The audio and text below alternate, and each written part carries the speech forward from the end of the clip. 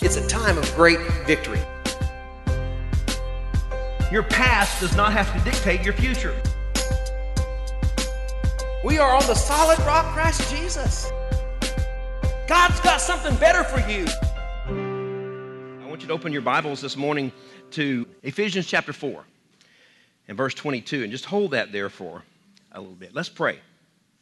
Father, thank you for your anointing. Thank you for your word. Thank you for revelation that you give to us concerning your word and how to apply it in our life. Father, I ask that you would just give us the spirit of wisdom and understanding today as we preach, that we would understand the concept, the revelation behind this message. Father, just anoint me to bring this word today in a fashion that is understandable. And Lord, that we can appropriate your word to our life, and that our life is changed. It will never be the same. In Jesus' name, amen. You've heard me say many times that life is lived on levels and arrived at in stages. Every stage of our life is preparing us for the next level. Listen to that again. Every stage of our life is preparing us for the next level. Every one of us, we're in a stage of life right now, amen? But we come to some things that sometimes are more major, and each stage takes us to a new level of relationships, knowledge, understanding, authority, new level of responsibility. So each stage takes us to that new level in those areas of our life: relationships, knowledge, understanding, authority, and relationships. And so I believe today that the Lord wants to speak to us and try to help us to get a little visual picture of how this takes place in our life, and then prepare us to have the boldness and the confidence to take that next step to the next level. Amen. One of the things I'd like to illustrate through this message, I believe, is a butterfly. The Lord was, as I was praying about this, I began to see or think about the Cecropia moth and how it changes. And the same thing with a butterfly. It starts out as an egg, breaks into a little worm, a little caterpillar. There's 4 stages in that caterpillar's life. It actually puts off that skin as it begins to grow. It just, all it wants to do is eat and grow and get bigger. And so it does that 4 or 5 times. It'll put off that skin, and there's another skin that changes colors until it goes to the stage of where it makes this cocoon. And it goes inside that cocoon, and it's being changed. And after that, it comes forth, it breaks forth as a butterfly. And it's what we call metamorphosis. And I believe that in the Christian life that's the case as well. We know it applies to salvation because we are dead in our trespasses and sin. But when we receive the Lord Jesus Christ, we are born again. We're changed. We're completely changed into the incorruptible. Paul says in Corinthians, the corruptible must put on the incorruptible. And so those things take place. But throughout our life, I believe that there are these different stages as well that we come into this metamorphosis, this change of becoming who we're really designed to be. The caterpillar was there, but when the caterpillar starts out, the butterfly is really inside that. Its destiny, its purpose is to be a butterfly. You know what I'm talking about? It might look like a caterpillar, but its destiny is to become a butterfly.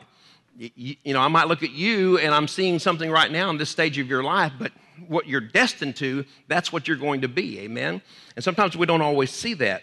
So that's what we want to talk about. We need this metamorphosis in our life as well. So Ephesians chapter 4, verse 22, Paul says, "You were taught with regard to your former way of life to put off your old self, which is being corrupted by its deceitful desires, to be made new in the attitude of your minds, and to put on the new self, created to be like God in true righteousness and holiness."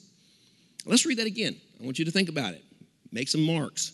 Underline something. Highlight it if it's electronic. "You were taught with regard to your former way of life to put off your old self." Our life as a believer it's a put on.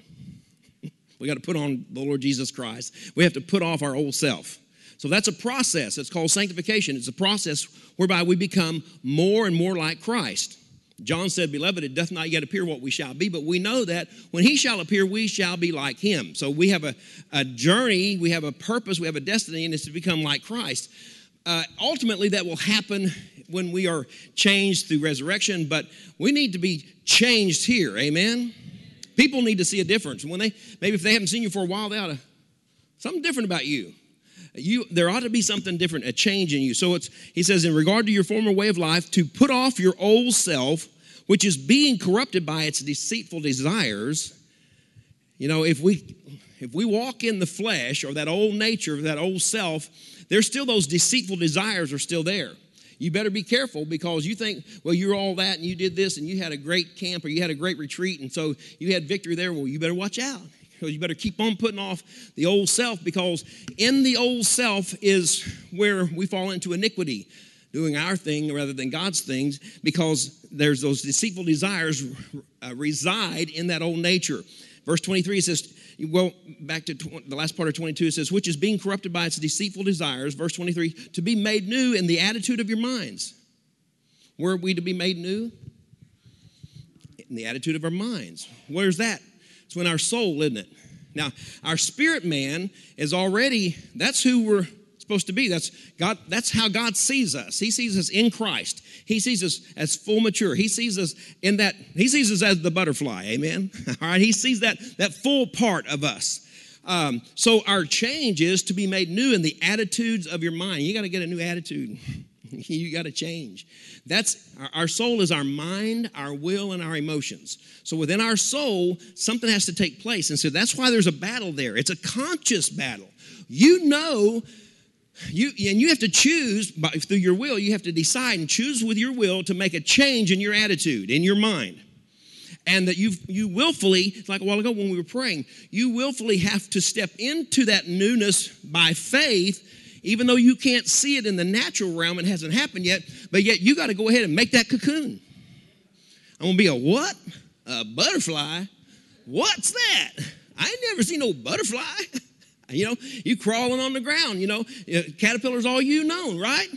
Just a caterpillar, that's all you've ever been, that's all you're ever going to be? Is that right? No. Wait a minute, something's down inside there.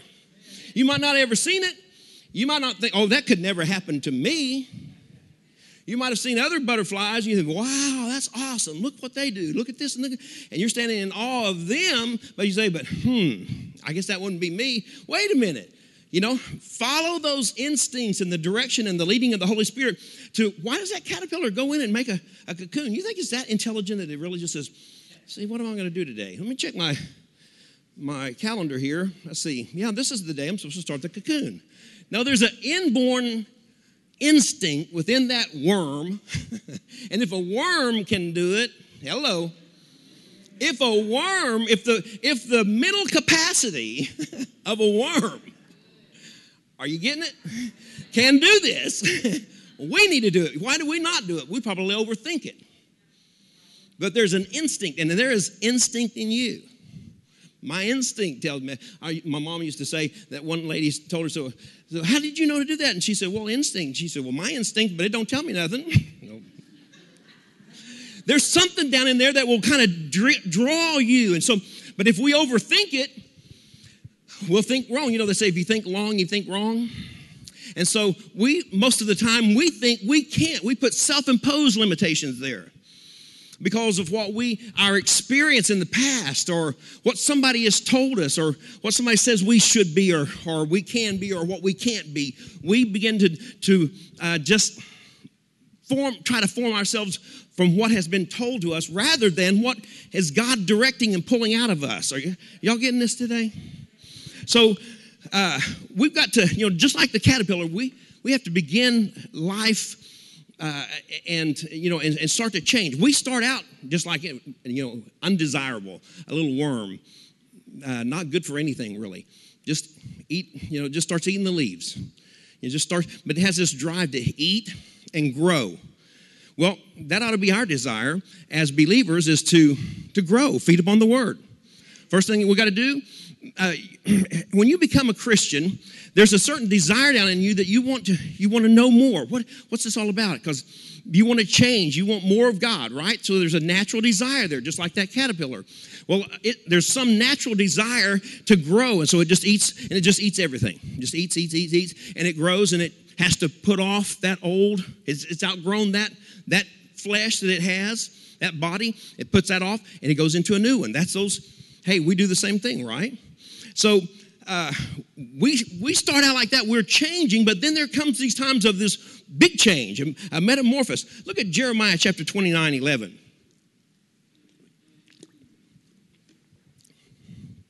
While you're turning there, just know that God designed us. We were born with greatness and engineered for success. There you go. We were born with greatness and engineered, so to speak, for success. That's how God built us. Jeremiah says in 29, verse 11, "For I know the plans I have for you, says the Lord, declares the Lord, plans to prosper you and not harm you, plans to give you a hope and a future." God says, I know what I planned for you. You might not, but I know what I planned for you.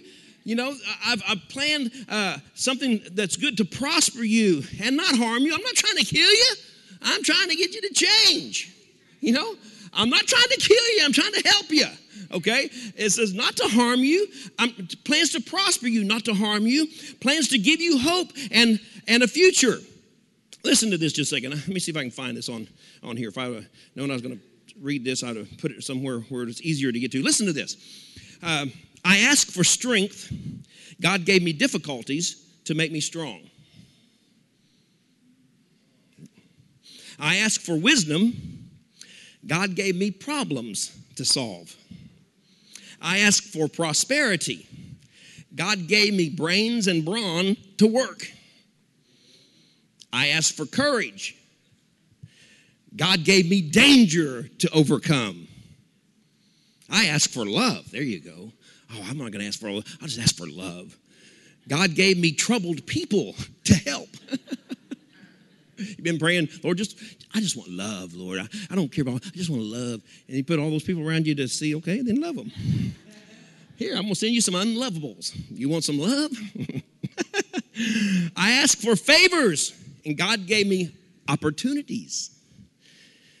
And then He says, I received nothing I wanted, but God gave me everything I needed. Isn't that right? Isn't that so true? That's amazing. Yeah, praise God for that. Amen. You know, okay, Lord, just strengthen me. Lord, just strengthen me. Okay, here's a difficult way of life. This will strengthen you. This will bring some strength to you, right? If you decide you want to get, you want some more strength. You want to work out, right, Tyrell? What do? You don't just sit on the couch, eating Doritos and watching. You got to go to the gym. Huh? You got to pump some iron, right? So if you want some strength, you got overcome some difficulties. Hello. Now you're saying, man, I ain't asking for nothing. Hello. So we've got to be, we think that we know what we want, but He's not trying to kill you. He's trying to help us. Amen. Let me get back up here where I was. Okay. Anyway, so in our life, we come to these different stages. And those stages, we put off the old, we put on a new, and we get ready because He's preparing us for the next stage, right? The difference in the caterpillar and us is we have the option to change. The caterpillar it does it by nature, by instinct, and it doesn't really feel like there's any other options, but we actually have a choice, and that's so that we'll be held accountable. We have a free will. You can stay just like you are, a worm, and that's in the Bible, In fact, God spoke through, in Isaiah, a couple of places, it says, O worm, Israel, He refers to, O worm, Jacob, speaking to the people of the children of Israel, and He calls them a worm because they're still there. They're in that caterpillar stage, They haven't come out. They haven't changed anything, but they need to. And so we need to move forward, but it's up to us. We need to decide whether or not we're going to move or not. We start out undesirable. That's why God can't look at us. He has to look at us in Christ. He sees us in Christ that we're a new creation. So God says there in Jeremiah 29, I know the plans that I have for you, declares the Lord. Plans to prosper you and not harm you. Plans to give you hope and a future. So just like the guy said, I asked for strength. He gave me difficulties to overcome. So God knows the plan He has, and He knows what it's going to take to develop us. We need to trust Him. He's not trying to kill you. So here's the thing. The title of this message today is The Best Is Yet to Come. Look at somebody, tell them the best is yet to come. Tell 3 people. Boy, y'all just now, don't get too excited. Don't get too excited now.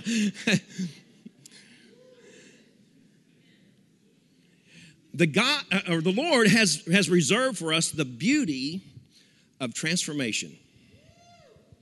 Now, hopefully you'll understand that a little bit more as we go on, but He's got a point of where He's transforming us. If we will submit ourselves to Him and to His plan and His purpose, there's transformation for us. The good is yet to come. The best is yet to come. Okay, I'm going to be different. I'm going to be transformed. Well, I can't because of such and such.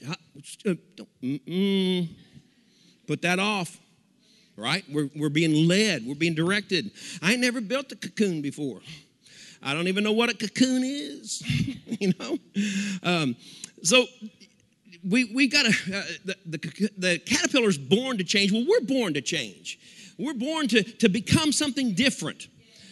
We're born to change, and the old is gone, the new has come, amen? And it takes this internal instinct or this desire within us for something different. Now, if you've heard us teach on the motivational gifts, that how in Romans chapter 12 he talks about that there's some that are givers and some are mercy, and there's the teacher motivation gift, there's a prophetic motivation gift, and the organizer, and I don't know who I left out, the mercy and the encourager. What happens is when God creates us and He designs us and He stirs us up and makes us specifically before the foundation of the world, and He gives us an assignment, He puts a certain swirl to us, which is it comes out in our personality. It comes out in how in our paradigms that we attach and that we look through.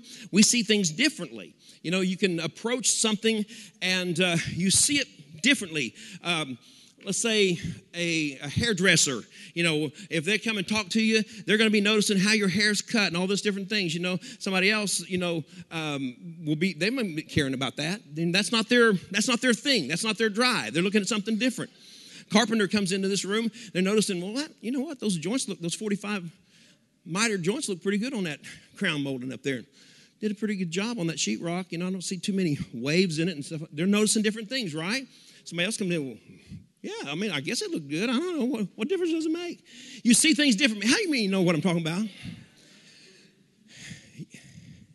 If you're one of those type people, like an organizer, you walk in and somebody's picture is kind of like, just a little bit. I mean, just a little bit.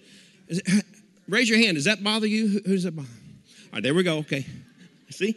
So, you know, if they're not looking, you're going to go straight up. Why? Somebody else, you say, oh man, that was driving me nuts. What are you talking about? What are you talking about? Or, for instance, you know, like a server, they see a piece of trash, they'll get down and pick it up.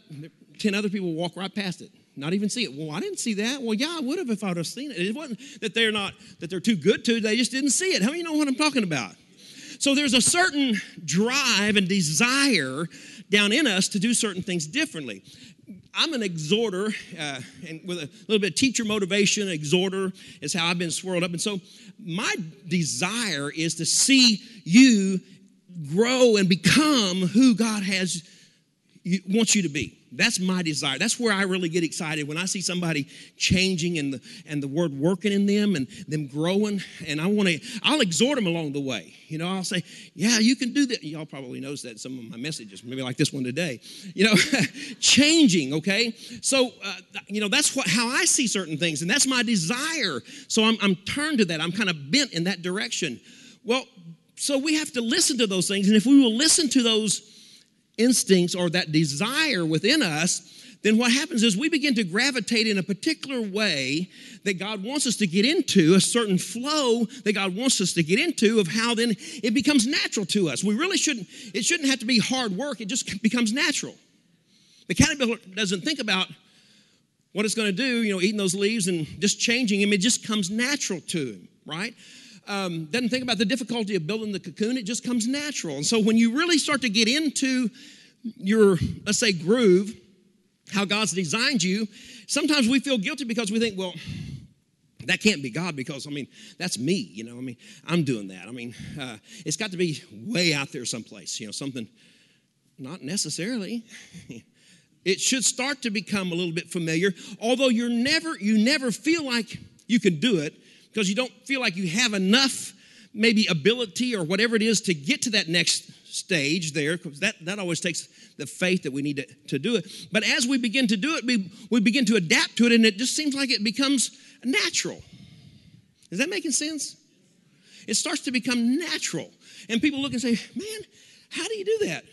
Do what?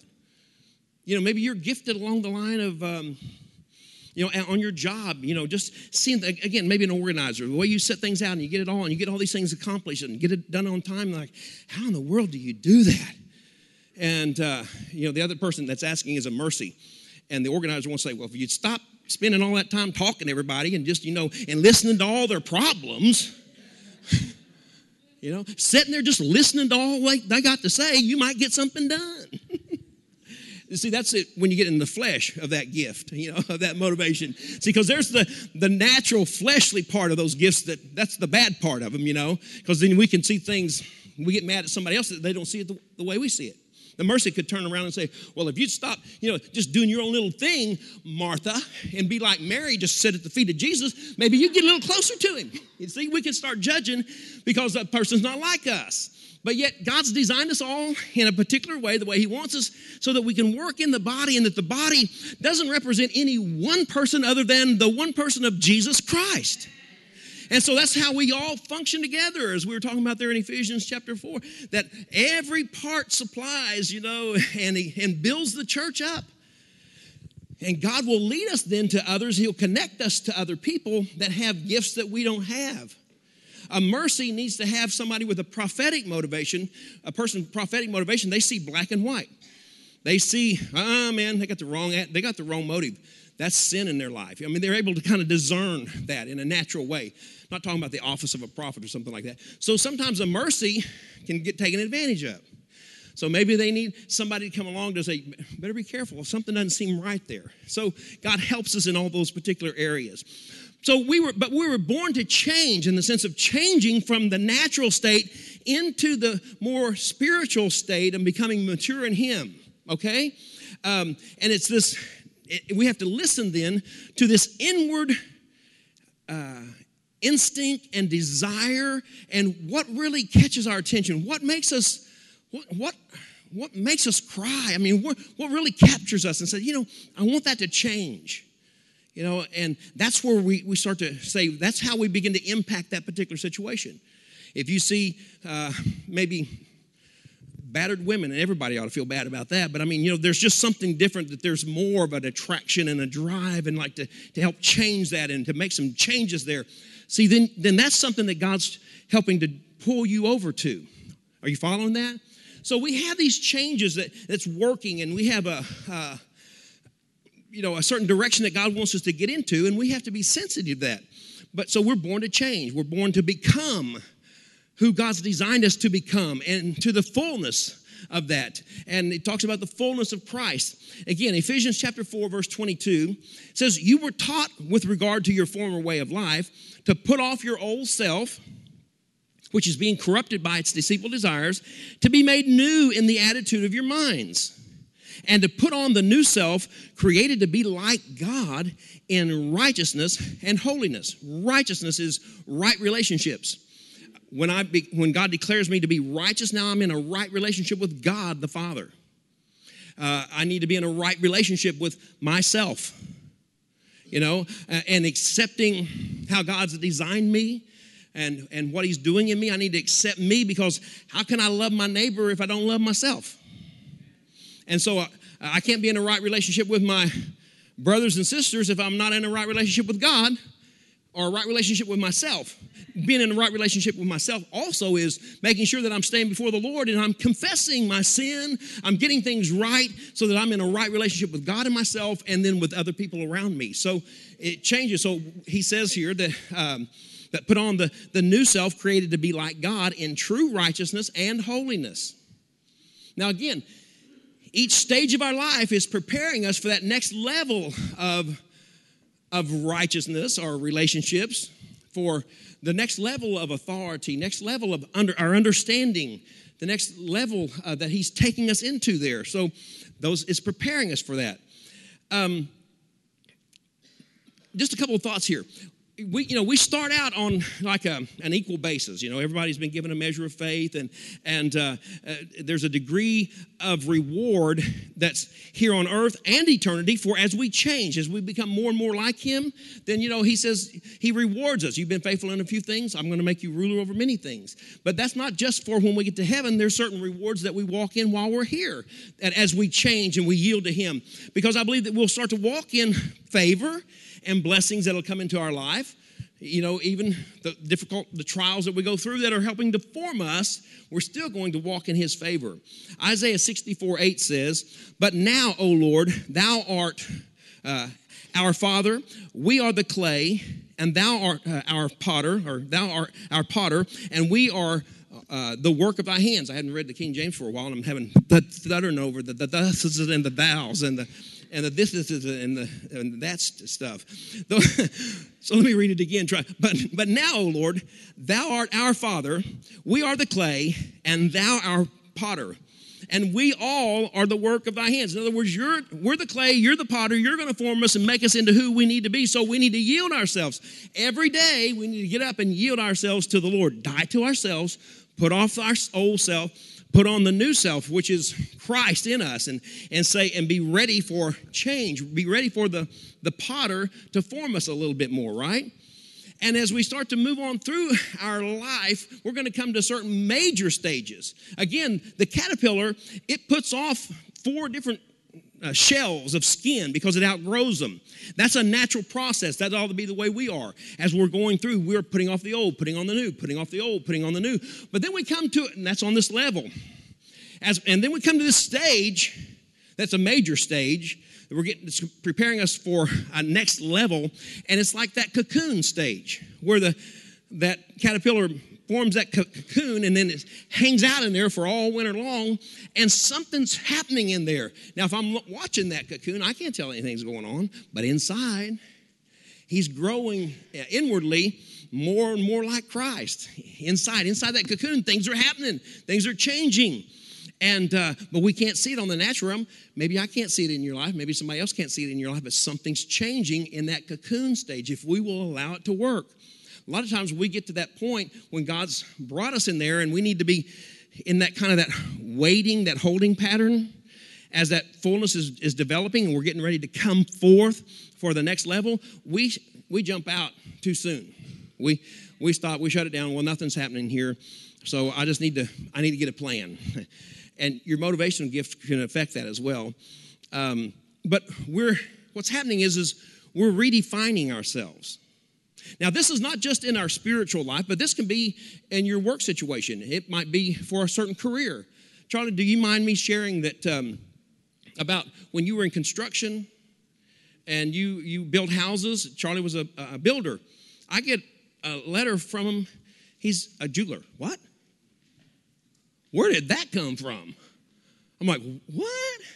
And it's like what Charlie didn't know was that building industry was getting ready to collapse. God saw that, so he started preparing Charlie over here. Said, come on, I got a cocoon for you. Jump in here. And he began to just develop that. I don't know, kind of as a hobby right at first or something. There was a little, well, what triggered that, Charlie? What was just he saw something and like, oh, that's cool. Think I'd like to do that? Is that what it was kind of at first as a hobby?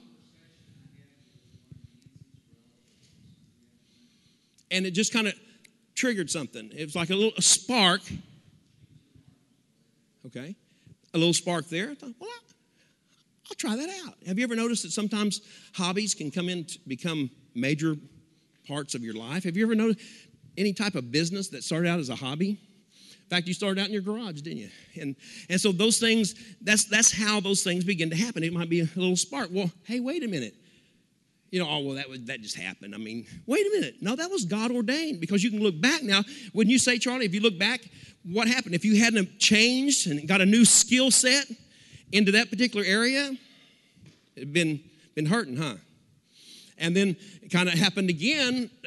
Was it 2004 when the Lord began to speak to you and shut that shop down? And we had something else prepared, and so all of a sudden, some other things begin to take place. You have to get some more, add to the skill set.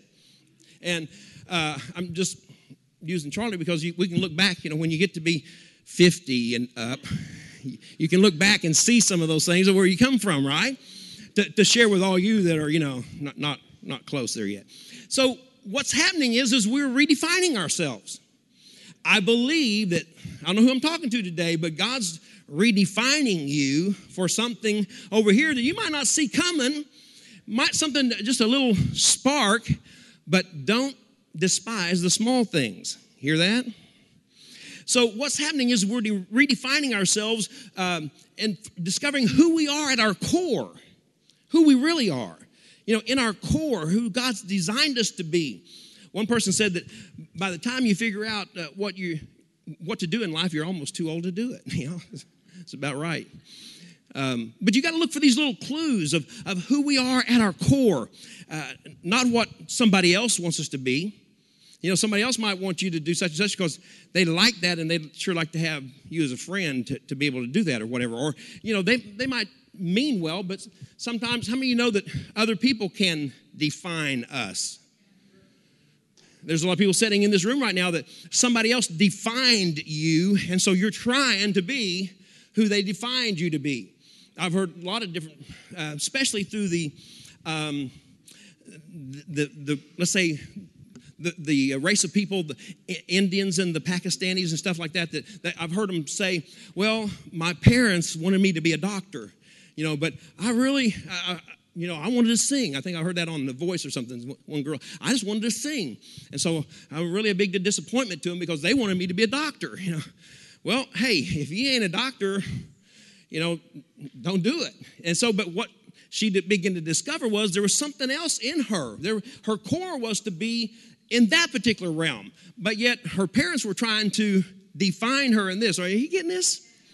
And I'm not talking just about parents, but other people, friends or whatever, they can define you. And so we have to be real careful that as we're listening to these clues, that it's what God's done in us. It's us that we're listening to, those little triggers, those clues in us, not what somebody else has said that we need to be. So, some of you need to stop being manipulated by other people and what they're doing and stop being a cheerleader for them and get in the game. Get in the game, amen? Hallelujah. Hallelujah. Don't let guilt trips direct your life. Don't, spend 20 years of your life doing something and turn around in the next 40 years, regret it. Now, when we were deciding to go into ministry, in fact, I had one of the elders of our church, he was a CPA. He said, man, if I didn't know you better, and he was talking to Doug and Mike at the same time, he said, if I didn't know you guys better, I'd tell you that you're crazy. I mean, this is just crazy. Why would you want to do this? This is crazy. Well, I got to think, well, hey, we're going to do it. That's what seems like something is there that God's pulling a little tiny something. I'm going to follow that. I'm going to follow that. It didn't make sense in the natural realm. We left money to go into ministry. I was working for the railroad and making awesome money. And today's wages would be over $150,000 is what I was making in my salary. But Sandy was working for engineering department for Southwestern Bell. We were making money. We didn't have time to have kids. It was 3 years before we had kids. We were making so much money. Built new houses, had them paid. We didn't. That's what, man, here we go. And that could have been a real temptation to, hey, you're going to leave all this? But, for some reason, something just triggered in me that, okay, fine, If that's what God's calling, I felt that little trigger. But don't let my situation mean that that's what that you have to do. It might not be ministry. It might be a new career field. Like Charlie, a whole new skill set. I mean, how do you go from building houses to jewelry? To me, that's just like it's the total opposite. It's the caterpillar and the butterfly, if you will. But I hear God saying, get a new dream. Get a new life. Get a new life. Get new strength to build again. Maybe you've tried and it has collapsed. But God's saying, hey, wait a minute. You can do it again. You can do it again. Some people say, well, I lost my house and this and that. They're building new houses. Buy another one, I don't know, but don't let your past define you. Don't let certain things, those failures, pull you back. It's a new day. And even though you might feel like a worm, caterpillar, wait a minute, God's got something ahead of you. Somebody ought to say amen on that. The best is yet to come. I don't know if I'm talking to anybody in here. Maybe it's on the podcast. Some of those 2,700 people that are listening out there. But I just feel like that He's saying, this is the word of the Lord to you today. Let the new work in you and let it work out of you. Amen? Sometimes we spend the time talking about the good old days. Well, in the good old days, if it was just the good old, well, you know what? The good old days are back. This could be the good old days. One day they're going to look back and say, that was the good old days. The good old days are here again. Amen? But better. Amen? What lies ahead of you far outweighs what lies behind you. Did you hear that? What lies ahead of you far outweighs what lies behind you. Come on. The best is yet to come. I wish I could preach this message this morning. I wish somebody would get excited about this, Ralph Waldo Emerson said, what lies within you and how did he say that? What lies behind you and what lies ahead of you pales in significance to what lies within you. In other words, he says, your past and maybe what you think for your future, those things, that's not even, doesn't even compare to what's within you, because when you discover the you, the real you, the you that God made you, then that is really significant. That's who you need to be, because when you're doing that, you're going to prosper. You're going to succeed. You can't fail. You're going to be walking in the best. Amen. Praise God. Hallelujah. We got amen corners a couple places. Hallelujah. We can spend our life. I've heard people say, well, if it hadn't been for, and I think maybe that might have influenced my life, because I heard different people when I was younger say, well, if it hadn't been for such, if it hadn't been, and they have all these regrets. I thought, you know what? I'm not going to let if it hadn't been for, shape me. And don't let it shape you. Okay, so something happened, but it happened. Let that thing build you instead of destroy you. Amen? Again, I prayed for strength. God gave me difficulties. Well, we can interpret those difficulties. Oh, I guess it's not God's will because, look, I got this situation. Handle it. Come on, rise up. Say to the mountain, be removed and be cast into the sea. Amen? Stretch your rod out over that Red Sea. Part the waters. Get that slingshot and kill that giant. Come on. He says, you know what? Get ready. Amen. I rebuke that lying spirit that's telling you can't. God says you can do all things through Christ that gives you strength. Paul told the Philippians in chapter 3, he says, forgetting those things which are behind, I'm straining toward what is ahead. That caterpillar, when it starts to strain to bust free from that cocoon.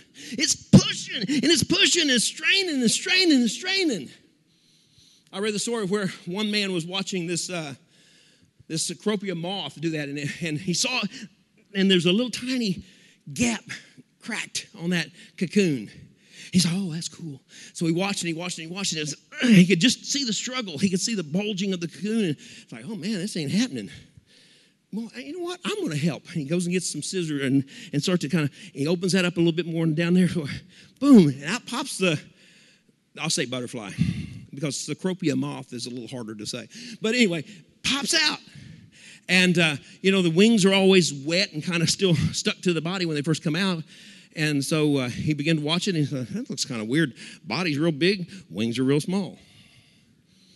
Wings, they dry, and body's real big, wings are real small. What happened? See, in that exerting and that pressing against the cocoon to get out, what's happening is the butterfly is pushing the blood flow and the different things into those wings, causing them to be what they need to be strengthened. And that, when it busts that cocoon, that's what really enables the butterfly to fly. If you take the fly away, you just got butter. You didn't have nothing. And so that's what created it. A lot of times we want the easy way. Oh, I don't know. I've been waiting on the Lord. I've just been hanging out in this cocoon, Nothing's happening. And God's saying, come on, push. Push, press toward the mark for the prize of the high call. Come on, press against that. I got something for you. You got to come out of this thing. And when you come out of it, you're going to have a new skill set. You're going to be a new person. You're going to, it could be a new vocation. It could be a new job. It might be that dream that God's put in you. Push against it. Let those wings come out because you're going to need to be that type of person. It's all, amen. Let me just preach over here a little bit. Preach back to that wall a little bit, You know what? Do you understand what I'm saying? Hallelujah. Paul said in Romans 12:2, be not conformed to this world, but be transformed by the renewing of your mind, so that you may be able to test and approve what God's will is.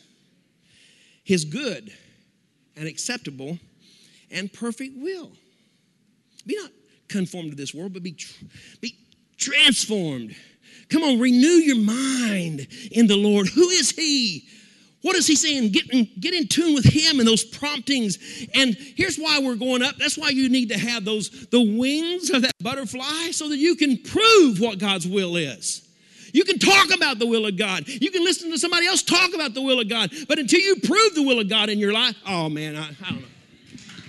Listen, I'm going to find somebody over here to preach to. I don't want to hear you talking about, such and such and maybe and this and that. Well, do it. Prove it. Well, when you prove it, when you see that, then that's what shakes somebody else up. That's what gives them encouragement to do that. Prove the good, acceptable, and perfect will of God. Hallelujah. So, we've been called for the purpose of becoming a new creation to prove the will of God. 2 Corinthians 5:17, you know this one. Therefore, if anyone is in Christ, he's a new creation. The old is gone, the new has come. Are you in Christ? In a sense, in Christ is that cocoon, so to speak. In Him, in that cocoon, His word, His will, His way. So when you're in His word, that's developing you. That's bringing changes. That's letting you know more about, the supernatural realm. And the word will not return void, so it's changing you, right? So His word, His will, when you begin to do things according to the will of God, you're changing. You're changing. You're becoming something different. You're becoming new, a new creation. His will. See, and so that applies in our natural realm. His will, let's say for finances. If you're following the Lord and you're giving, and that's His will, then you know what? These things have to follow us. Those principles have to come into effect. We're going to reap the blessings of that. Jesus said, given it shall be given. And so, these things, His will, His word, His will, His way, that's part of that cocoon that's helping shape us. His way, the way of God, the ways of God, His character and the way He does things, the way He tells us to do certain things. Love your neighbor. And so as we begin to, oh boy, Lord, you don't know my neighbor. Maybe I need to move, get me a new neighbor.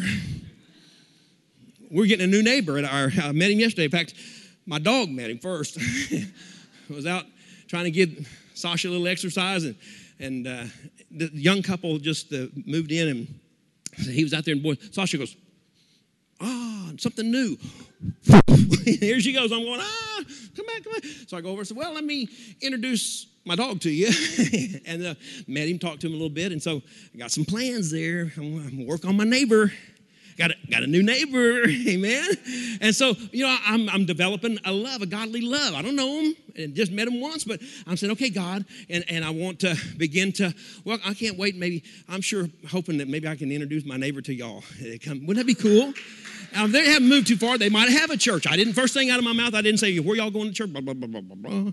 Because that, especially by being a pastor, that might scare them to death. But we're working on it, but we got to change and we got to listen and so that we can be loving and show love, that we can be light that dispels darkness, and so we let that his word, His will, His way shape us and develop us, and that we are proving His will, the good, acceptable, and perfect will of God, His general will, know Him and make Him known, and His specific will for my life and for your life and how that works about. And also the church. Being here is part of the cocoon. Coming and being a part of this body. In Hebrews it says, forsake not the assembling of yourselves together. And so much the more when you see that day approaching. Well, hello, unless you're sleeping in a cave somewhere, it seems like that day is approaching. So really his church, which is his will and his way, he developed the local church. That's his design, and we need to be participating in that, right? And so that's part of the cocoon. So in all areas of our life, what does his word say? What's it doing? And it's going to be in our finances, in our relationships, in our authority, in our understanding, our responsibility. Oh, by the way, isn't that those different levels that we're talking about, that each stage prepares us for a new level and how we're going to respond to responsibility and to relationships and authority and understanding in those particular areas? See, that really is kind of shapes our whole life. That's where we're involved in every area of our life is through relationships and through positions of authority, degrees of authority, depending upon where I work, what's been released to me, what I'm overseeing, what I'm in charge of, from my family, what authority I have there, working on up. How am I doing that? How am I reverting back, and am I getting frustrated? If I have a self-centered desire, then it's going to affect my relationships. Come home, you can come home, sit down in your lazy boy, kick it back and say, wife, bring me something to eat. I've been married 44 years. And the way you stay married 44 years and never let that be said, that's one thing, Plus, if you want to live, for 44 years. But now, wait a minute. Well, she's got a job too. And what all she's doing, so wait a minute. Who am I? Well, I got a right to this. I've been doing this and I've been doing that. Oh, you got a right, huh? Well, wait a minute. As a child of God, as a husband, your responsibility is to take care of your wife and love your wife as Christ loved the church. What are her needs? Love her as you love yourself. You going to take care of yourself? Take care of her. Do you open the door for yourself? Do you open the door when you get ready to go in somewhere, or you just stand there? You might want to open the door for her. Hello. And all the men said, look, I'm even working up a sweat on that one. But we need to change. And so that we can, begin to make a difference and take care of people around us and prove God's will in all areas of our life. The responsibilities that we have, the things that's been entrusted to us. And we can't expect God to be able to work in our lives until we become fully dependent upon Him and not dependent upon ourselves and this and that, And that happens by hearing His Word, by studying, by prayer, by seeking Him. And all those things are in that cocoon that's working and shaping us and molding us. And it's that pattern sometimes. And so that we got to break out of. The end result is, that you're changed.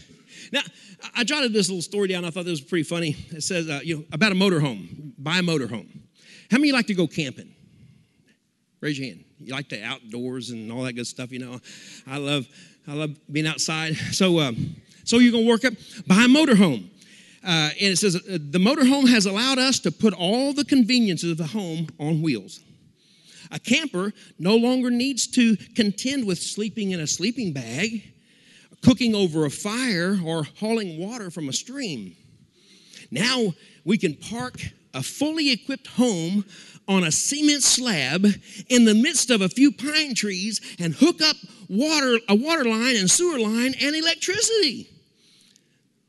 He says, one motorhome I saw recently had a satellite dish attached to the top of it. No more bother with dirt getting tracked into your tent. Or sand, no more smoke from the fire, no more drudgery of walking into the stream to get water or to the campsite over there. You know how that is. You got to go get water someplace else. Now it says it is possible to go camping and never have to go outside of your motorhome.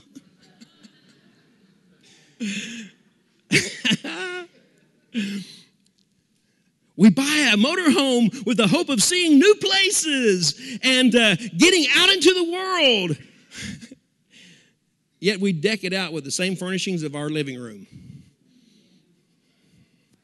Where are we going here?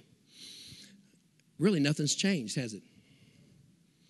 We're starting to conform that. So nothing changes. We might drive to a new place. set ourselves into new surroundings. But the newness really goes unnoticed because we're still, only carrying along on the old settings. We're doing all this new thing, but we're functioning on our old settings, right? Back in the home. Everything that was there is just, now we've just brought it here. God's got something new for us. He wants to take us to new places, but if we keep dragging all the old stuff, I got to have that, and I got to have that. I watch that Tiny House Nation occasionally. Anybody ever see that? Have you seen that? And one guy, what he does, his purpose is he calls it paring down, where they start to get rid of stuff. And then people will stand there looking, I got to have that. I got to have that. He said, wait a minute, this is a new form of living, If you're going to go into this tiny house, you're going in from 2,500 square feet to 200 square feet, so you got to change something. Oh, no. And everybody wants to bring all that stuff they had into this. Oh, they want this new style of living and everything, and the benefits that it can bring, but they want to drag all the old right into it. Oh, come on now. Wait a minute. We want the new thing that God has, but we don't want to lose anything. We don't want to pare down anything. We don't want to lay aside every weight and the sin that so easily entangles us. We want to drag that right on in. And so, come on now. Okay, all right, now God bless us. Here we go. What I jotted down here was the adventure of new life in Christ begins when the comfortable patterns of the old life are left behind. When we leave behind the comfortable old settings of our old life, then something changes. Get out of the comfort realm.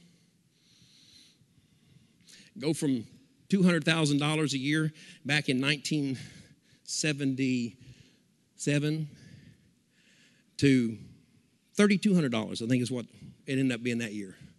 That's a drastic change. I mean, today, that was 40-some years ago. That'd be a change today, wouldn't it? Right? So wait a minute. Oh, wow. But you know what? I don't miss a thing. In fact, this is better. This is better. It doesn't make sense in our natural realm, but we got to get rid of our stinking thinking. We got to pare down. We got to leave all that stuff. So we leave it all behind so that we can come into the new. Anybody seeing this today? God's saying He's got some things He wants to take you out of, so He can take you into something. You got to leave the old land and cross over the Jordan and go into the new land.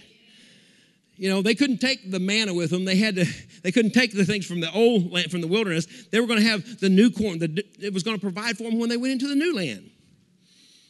Paul says in Romans chapter 6, verse 4, therefore we are buried with Him by baptism into death, that like as Christ was raised up from the dead by the glory of the Father, even so we also should walk in a newness of life. We've got to walk in this newness of life and quit trying to drag the old in with the new. I probably shared this as I've taught about the two natures of the believer, but when they referred to the old man, the old nature, they said, to throw it off, there was a penalty that if you killed somebody or whatever, that they would strap that dead corpse to your body, and that was your punishment. You had to walk along with that old dead corpse on you, and pretty soon the corruption and the disease and all the stuff of that dead corpse would begin to eat into your body, and you end up dying. And so they'd say, put off the old, put on the new. That was the way. Get rid of that old and put on the new. You can be stillborn, or you can become alive. I had a thought there. Every time you change your source or your substance for where you are on that level, when you change your source, crying is involved. Because when that baby comes out of that womb into this whole new world, his source and his substance here for mama and that umbilical cord, when that umbilical cord is cut, and that's the sign of life, right? Crying. Anytime you change your source, there's going to be some crying. Amen. I got to turn loose of that. Oh, I don't know if I want to turn loose of that or not. They laid you off of work. Oh my goodness, what am I going to? Well, you might have to trust God. I mean, He is your provider, but we're going to cry because our source has changed. And so, hey, get ready. Watch out, because every time your source changes, well, there's some crying involved in that. So the newness, it says, put off the old. Christ was raised from the dead by the glory of the Father. Even so, we also should walk in newness of life. We're called to walk in newness of life, not to stay back in the old. The newness is already in you. The newness is already in you. You can't see it, but the newness is there. That baby, when it's born, that full mature person of who they're going to be is already worked up in their DNA and everything. And that structure is just a baby, but it's going to become a full person with personalities and abilities and talents. It's in there. The butterfly was in the caterpillar, but nobody saw it. Hello? The butterfly was already, the newness is already in you. It just hasn't been released. Oh, there it is. Uh-oh. Watch out. It's already in you. It hasn't been released yet. The instinct is there before the wings get there. Hello. Oh.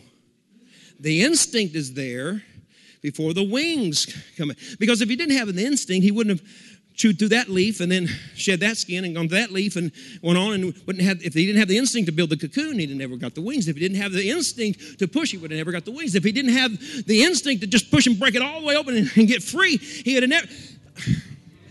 Hello. The instinct was there before the wings were there. You know what? He's in you. The newness is in you.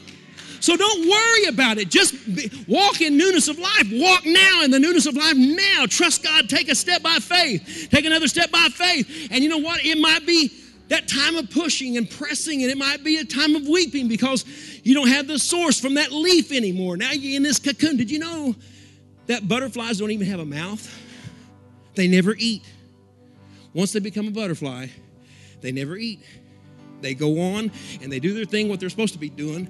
And that's it. I know the Cecropia moth, they can't eat anymore, and so they do their little cycle of life, and all that they had to eat was what they had back there to get them into that cocoon and break free, and then that's it, and they do their thing, and then that's it. They're taking on the glory.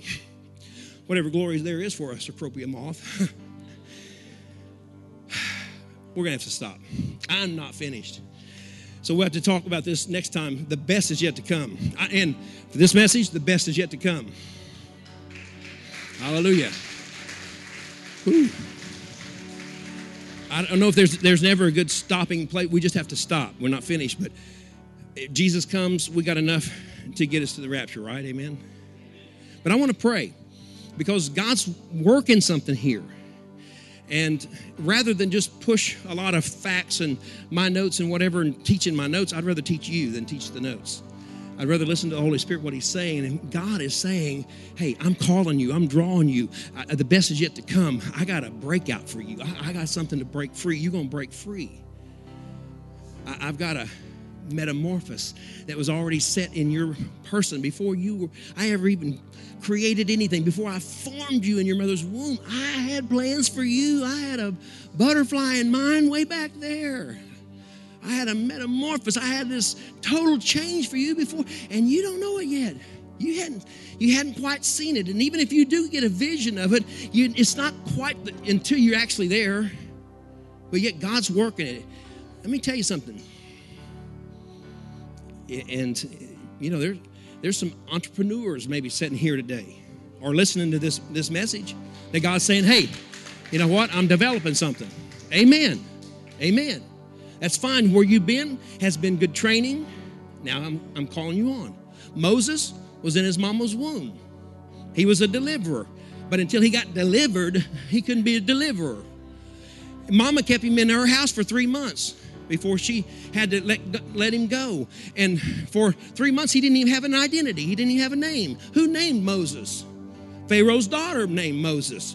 And so he went from the womb to the house. He's protected in the house. She'd been praying for a deliverer. Praying for a deliverer. She was hiding a deliverer in her house all the time. If she hadn't got rid of that, she hadn't let it go free, she'd have never had a deliverer to come back. Went to the water. The Pharaoh's daughter sees Moses. I tell you what, I better shut this down. We'd be here till 3 o'clock. His name is drawn out.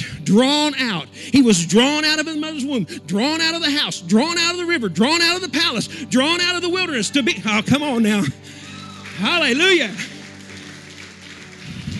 God says, I want to draw you out and make you who I designed you to be. Moses, I'm drawing you out to be a deliverer. He was a deliverer when he was in his mother's womb. He was a deliverer when he was being hidden in the house. He was a deliverer in the river. He was a deliverer in the palace. He was a deliverer he had to get a new skill set from what Pharaoh taught him. He had to go in the wilderness for 40 years. He was a deliverer there, but he didn't know it. Nobody else knew it until he was drawn out of that. See, nobody else knows who you are until God draws you out, and he's wanting to draw you out. He's wanting to draw you out and make you who he's designed you to be. Amen. Don't turn loose of those dreams. You need to waken up some dreams that God's given to you, some instincts, some concepts or ideas that he's put in you. Amen. Hallelujah. I don't know what God's doing. You know, I believe there's some millionaires sitting in this room. Well, I guess not. I guess no. I didn't hear anybody respond back, but you know, hallelujah. Until he can take you out of the old, he can never bring the new to you. It's in you now. Don't lose it. Let's pray. Boy, I want you to pray this week for this message, that when it comes with that metamorphosis, that it changes from just notes and concepts into life and the Word of God that changes us. How many would say, I'm ready for change, Pastor? Amen. Amen. Where you have been has been your developing stage, your wilderness, so to speak, your cocoon. God's saying, I want to bring you out. I want to draw you out of that so I can make you, so I can evidence who you are, so we can prove the will of God. We can prove it. Father, I just thank you for what you're doing here this morning. You're tugging at our hearts. But Father, we have the free will to accept what you're doing or to reject it. Hallelujah. Father, we need to look in our house and see what's there. Moses was hidden in the house. A deliverer was right there in the house. I believe what's in us is what you've put there for us to get to the next place you have for us.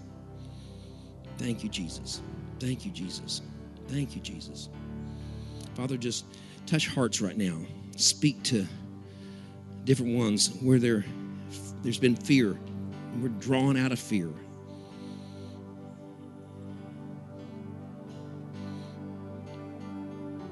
I believe he's drawing you out of hiding, drawing you out of fear. Let him draw you out of insecurity, out of timidity, out of small-mindedness, limitations. Let him draw you out of that. Yeah, he wants to draw you out of the safe places. The safe places. The familiar. Don't drag it into your motorhome. He wants to draw you out of the safe places so that you don't have anything to stand on except faith. Oh, now listen, don't over-spiritualize this thing. This could be your job. This could be your career. This could be your next step up in whatever God's doing. It's not just all about, because what worked in my life brought me to be a pastor. Not all parts of the body or the ear or the eye, or, there's got to be all parts of the body. So this could be, I just don't want you to miss this today, because sometimes we can over-spiritualize it. We walk out the doors and like, okay, God, what do you want me to do? I mean, and that's true. It should affect our life and our service to the Lord. It should motivate us to serve him, maybe in outreach or teaching or equipping or serving in some particular way. Sure. But wait a minute. I'm sensing something happening here for your vocation and in some other things, some of the things that you're responsible for, some things that are that you will be responsible for. Man, it's hard to say, but Holy Spirit, just begin to quicken in the hearts and minds of each one here, and it's listening to this, of what you want to do. Hallelujah. You want us to prosper. You want us to move on. Hallelujah. Our destiny is never in our shelter. Uh-oh. Uh-oh. The cocoon was the shelter. The house was Moses' shelter. The palace became his shelter. Your destiny is never in your shelter.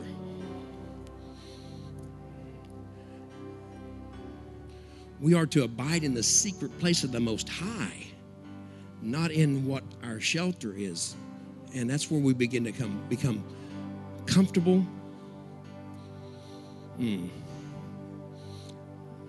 Father, just deal with our hearts right now. Release faith, but release new vision, Father, new ideas, that we just open up to you to hear your voice. If you're saying to the Lord, Lord, just, I'm going to open up to you. I want to hear your voice. I want to see. Give me vision. Speak to me, Lord, for that next level that you're preparing me for in relationships. That next level in knowledge. That next level of understanding. That next level of responsibility. The best is yet to come. The best is yet to come. I prophesy that over you. The best is yet to come. The best is yet to come. The best is yet to come. The best is yet to come. The best is yet to come. The best is yet to come. It wasn't in vain what you came through. It wasn't in vain. It was preparation. Hallelujah. Father, I see butterflies just turning loose and flying for the first time. Father, we just open ourselves up to you for you to work in us. How many of you will surrender yourself to the Lord and his plan that he has for you and that he has had for you?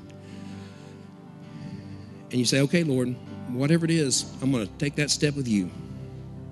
I'm going to take that step with you. If so, nobody looking around, just raise your hand to the Lord and signify to him, yes, Lord, I'm taking that next step. If you're here this morning and you've never received the Lord Jesus Christ as your Savior, maybe you've heard about him, you know about him, but personally you've never received him. If you're not sure where you're going to spend eternity, then you need to know.